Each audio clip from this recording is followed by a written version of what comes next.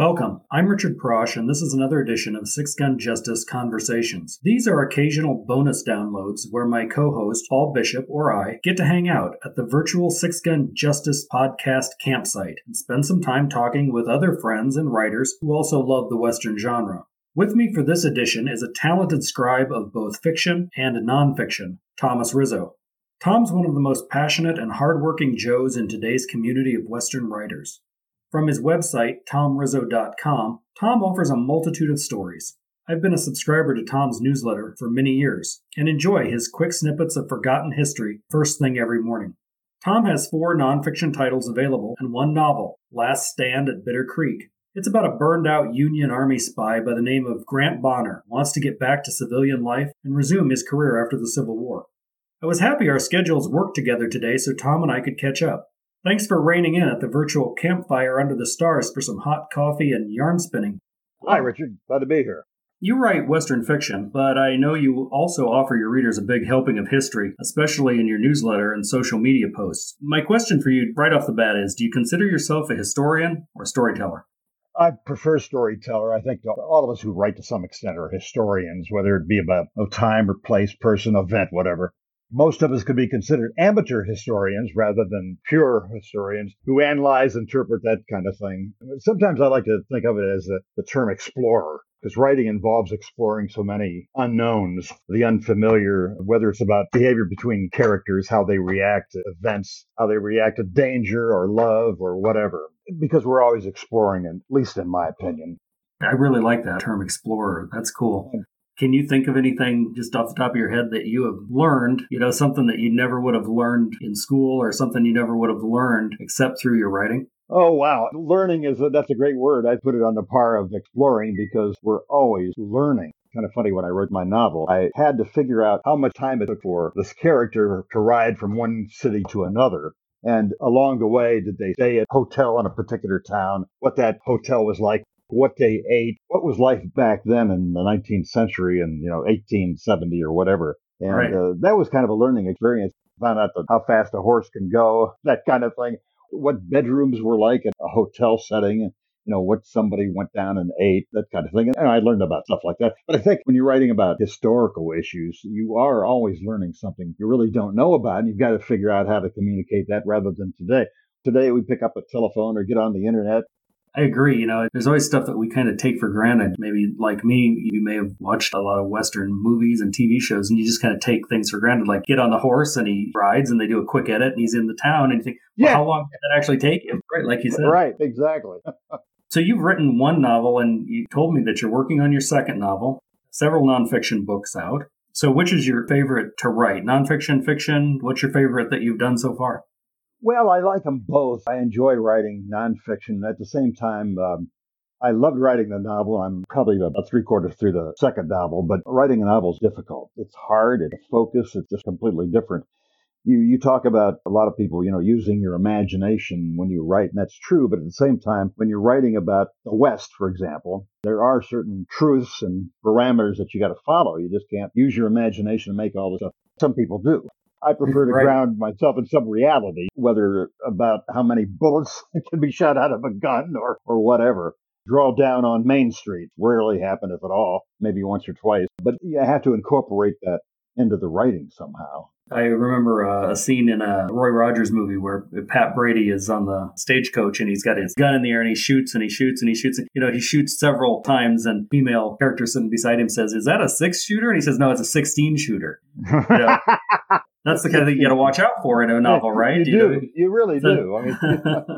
So that kind of makes me think, did you grow up reading Western fiction and history and enjoying the Western TV shows and movies, or is this something that you just picked up? Well, I really got interested in history during high school. My dad read a lot. He'd have 3 books going at the same time, 2 or 3 newspapers, and his face was always buried in some kind of a reading material.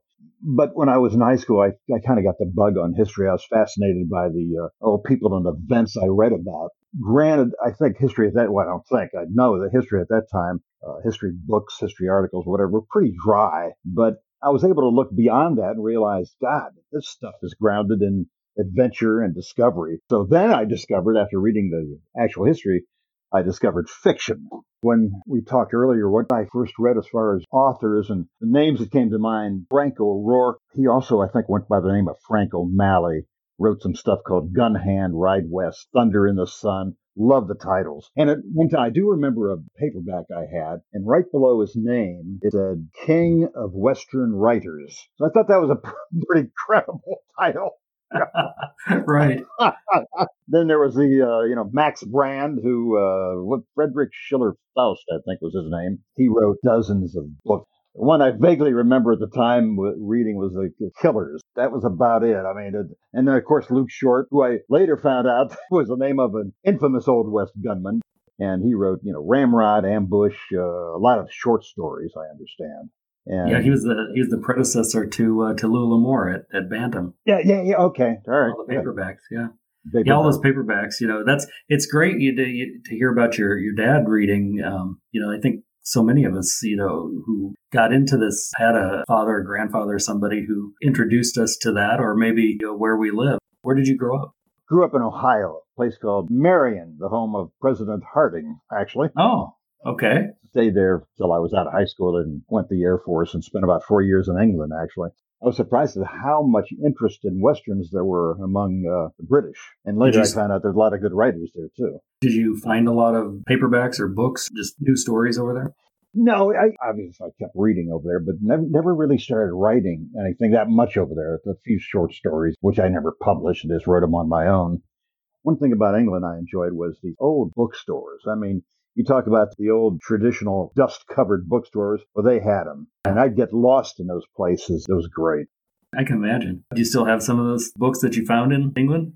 You know what? I had one. In fact, I was looking for it the other day. When I got to England, suddenly I remember a guy by the name of Ian Fleming. They had just come out with a movie called Dr. No. That was about 62, 63 or something. And when I went in the bookstore, I eventually found a set of all his books, all paperback, great covers, and found out that when they made the movies, they changed a lot of the books into more contemporary stuff. But I kept those with me since, say, 63, 64. And I brought them with me everywhere I traveled. And I'd lived all over the country for a while. And I can't find them. I don't know what I did with them. They're around here somewhere, I'm sure, but they were great. Back then, as you know, paperback covers, fantastic. Oh, yeah. Whether they were mysteries or westerns or whatever. Great artwork. Before we started the recording, we talked about your email newsletter and your regular column. How do you decide who to write about? There are so many iconic characters like Wild Bill Hickok or Custer, Butch Cassidy, Billy the Kid. These characters can be read about in about any magazine, or there's a million books on them. Your column tends to specialize or focus on maybe some lesser-known characters. I wonder how you find them and how you decide who to write about. Obviously, I do a lot of research. We got a fairly good library here, but not much. But I use the internet a lot. I always try to find those offbeat characters.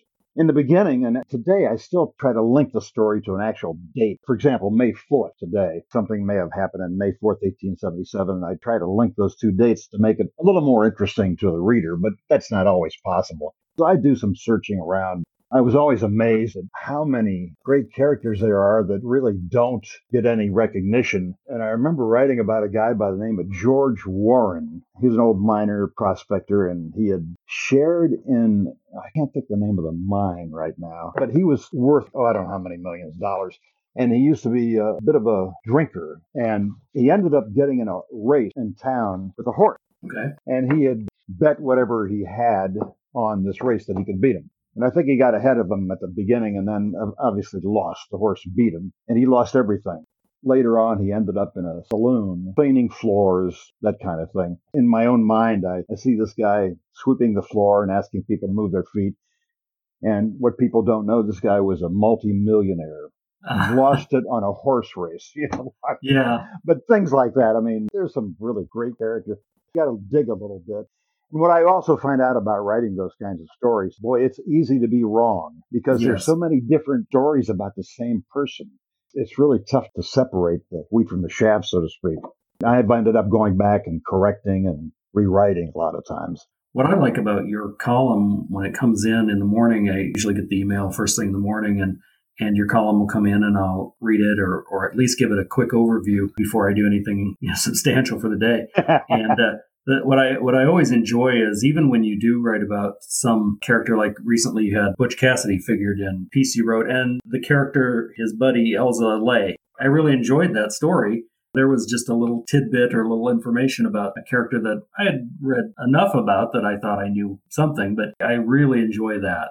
I think I'd read or either wrote about Elza Lay before, and I really didn't realize he had an association that closely with Butch Cassidy. They hung out, what I say, about a week in that place trying to case the train station. Right. But yeah, he was from MacArthur, Ohio. Something that always surprised me. Some of these guys came out of Ohio, a lot of these outlaws. I don't know why. But I guess he turned out he was a best friend of Cassidy. The associations that I never really knew before, that they knew each other, they hung around with each other, whatever.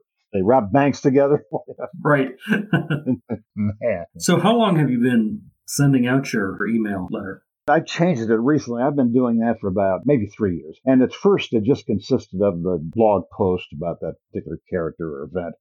And recently, probably about 2 or 3 months ago, I changed it. I still have the blog post, but then I started adding things that maybe a recommendation for a book, word of the day, a reflection on a saying perhaps. And I've been writing something about the pandemic, how people might be coping with that, just to give it a little more spice, I guess, than just the blog itself. And I've had some pretty good feedback on that. It seems to be a little more fun to read. Like the other day, I had an article about the world's most expensive coffee, that kind of thing. It worked out well. It's made it more interesting for me, quite frankly. It kind of lets you follow some connections. If you find something in one story, you can then follow that connection and write about it. And then that can find its way into your novel. You shared with me that you're working on a second novel right now. Can you tell us something? It's The Curse of Blue Moon Canyon is the working title. It's about a character who is about 2 hours from being hanged, from being convicted of killing 2 lawmen. And he ends up actually getting involved in an event that helps him save his own life and gain some freedom. And he spends his time looking for redemption from his past experiences of belonging to a gang. He's a former Confederate soldier and got involved with one of his associates who formed a gang in the Southwest. And he had gone home, and his Confederates at that time couldn't find any work, and they were having a tough time. So he ended up going on the outlaw trail to make ends meet. So then there's things involved, such as a lost treasure and that kind of thing. When will we see that? Hopefully by the end of the year. I'm about 3/4 there. I've gone back and changed a few things. And the rewriting is the toughest part of this stuff. You're trying to plug some holes up and trying to find new subplots and twists and that kind of thing. And that's the most difficult part. I do it a little bit different. A lot of people write that, and I admire them. They can flesh that book out immediately, then go back. And I tend to do it as I go along. And I think that comes from, I was in the news business for about 20, 30 years, both print and broadcast. And you edit as you go along. And that's a habit that's never left me. And what it tends to do in terms of writing is kind of slow things down a bit. I wish I could just throw the thing out there, but I'm always editing as I go along. It's a habit. I think a lot of writers do kind of cycle through. You write a few paragraphs, you go back, you read, you write another couple pages, you go back, you read through. And It does allow you to see any loose ends or catch anything that's kind of a stray thing. Do you ever put together an outline for a whole book, or do you just avoid that outline and start at the beginning and write? Yeah, I do. When I wrote Last Stand at Bitter Creek, I did kind of a loose outline, which, as you probably had the same experience, the chapters never fall like you plan them to. But I had kind of basic working titles for each chapter and kind of an idea where I wanted to go. Nothing involved. I mean, I've seen some outlines which blow me away. They're so involved, 20, 30 pages on one chapter. And I can't do that. I know this may be kind of weird, but I like to be surprised myself. Oh, I agree. What's happening? You know what I mean? Yeah, I don't think that's weird at all. Okay, good. Yeah, in fact, several writers, I know that Dean Wesley Smith has said that if you know what's going to happen at the end of the book, then there's a chance that the reader might know what's going to happen at the end of the book because you unconsciously tip them off. If you don't know what's going to happen, then there's no way the reader knows what's going to happen, and that's a good thing. Yeah, that is a good thing. Yeah. I like that. Yeah. Speaking of Western writers, are there any Western writers or just any writers at all that you read right now that you really like, that you say, oh, well, this is somebody I really like? Yeah, I've been going back, rereading discovering new people. I ran across, a few years ago, in fact, you were a guest, I ran a plot or a blog called Storyteller 7. I'd ask 7 questions of writers, and you were involved in that. I remember that, yeah. But one of the guys who died a few years ago, Jory Sherman. You remember him? Yes, sure. A fantastic writer. I mean, When I interviewed him, I'd written a couple things by him, but then I went back after it, and I remember I grabbed I think it was a short story collection called Shadows of Yesteryear. And one of the stories, I remember I wrote it down. In fact, I'll read it. It says, quote, "The pale yellow sun wobbled behind the dust as if temporarily blinded after the heat waves vanished like ghostly waterfalls in the sudden hush." And I thought, holy cow. Yeah. And it was cut from a short story called Destiny's Gun. And he was just a beautiful writer. And we had communicated over the years before he died by email about, I'd write something and he'd write me and say he really liked it. And this is what, and a lot of encouragement kind of thing. It was just a great guy, but I enjoyed him. I enjoyed anybody in our profession today, even our contemporary writers, members of WWA and Western Fictioneers, Dusty Richards, who recently passed away, any of those guys. I mean, they're just great writers. And I can remember going back and rereading Alan Lomé, The Searchers and The Unforgiven, some stuff by Elmore Leonard, and Dorothy Johnson, The Man Who Shot Liberty Valance. And they're great. I look at some of the stuff today, and I mean, I've seen some of it.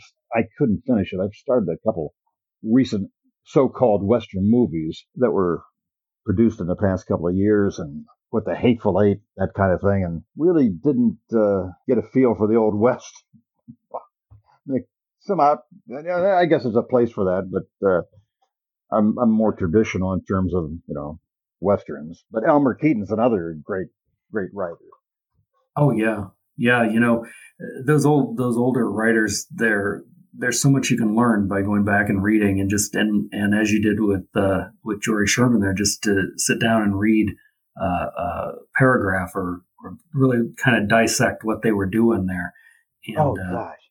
And then the joy of discovering a new writer, or contemporary that's doing that. And you can, I think that's what Western Fictioneers and WWA both are about, is learning from each other. And I don't know, but in my experience, in both organizations, there are so many folks who are willing and generous folks who are willing to share their experience and their writing and their knowledge of writing and their knowledge of the business, just much more so than any other genre group that I've been involved with.